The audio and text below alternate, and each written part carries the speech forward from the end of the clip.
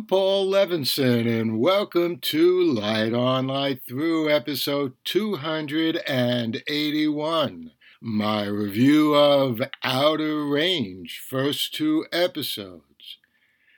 Well, the hybrid of science fiction fantasy with the Western, contemporary, or historical genre has long been sought after, touted as a natural, powerful combination for a television series for as far back as I can remember. But it's seldom been realized, and off the top of my head, I can't think of a single successful example. Last year's Invasion on Apple TV Plus took a shot with a lead-off episode out west and with no less an actor than Sam Neill in the lead. But I thought it was the weakest episode segment in an otherwise top-notch series. My wife suggested Westworld as an example that achieved the elusive goal, and yes, it did, but only partially because most of its narrative was not Western. But I'll never say no to a recipe which seems so logical, so I gave Outer Range and its first two episodes, which went up on Amazon Prime Video on Friday, a shot. The upshot? I wasn't blown away by the narrative, but I liked it enough to keep watching. Here's the story.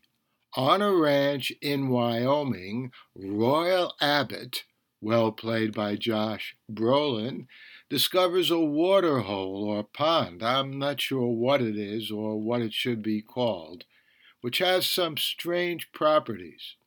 It's not clear as yet exactly what those are either, but they may entail bringing back the dead or some kind of time travel if the bison that keeps appearing with some arrows in its side is any indication. Before the first 2 hours are over, Royal throws a dead body, whom one of his sons killed, into the water, and he's shoved into the water himself by Autumn, played by Imogen Poots, a great name, by the way, for an actress. Autumn is a young woman who shows up with a deep interest in this area. Royal comes back fine the next day with just a wound in his leg, but the dead body not as yet. Autumn clearly has some knowledge of what's going on, but even she doesn't know the whole story. She's surprised, for example, when Royal comes back the next day. It's also no doubt significant that Royal's daughter-in-law is missing. Did she fall into the water hole and then the hole disappeared too? So clearly there are lots of provocative questions in the air, which means a lot of possibilities for this series. I would have advised Amazon, but they didn't ask me, to put up all 8 episodes of Outer Range so it could be properly binged and therefore comprehended and apprehended. But as I said, I'm sufficiently intrigued to watch more. I'm glad I saw these first episodes. It was especially appropriate on Easter. And I'll see you back here with my reviews of the next 2 episodes next week. And I hope you enjoyed that review of the first 2 episodes of this new series, Outer Range. I will be back here next week with my reviews of the 3rd and 4th episodes. And of course, I'll keep reviewing Star Trek Picard and Slow Horses and who knows what else. In the meantime, stay safe, stay sound. Enjoy Easter if you are celebrating it, and do whatever you can to help those brave people in Ukraine fight off that depraved Russian invasion. The Light on Light Through podcast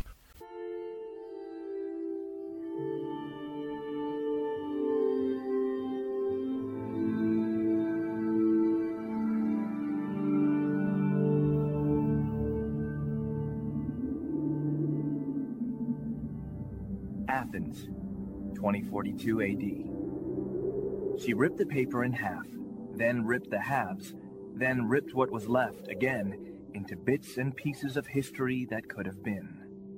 Sierra Waters had read once that, years ago, it was thought that men made love for the thrill, while women made love for the sense of connection it gave them. Curled Up with a Good Book says, Sierra Waters is sexy as hell.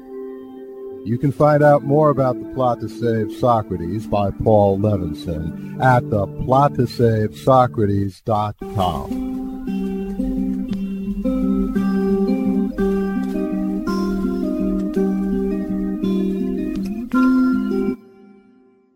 Paul Levinson Silk Code, about an ancient biotech war raging on in secret for centuries.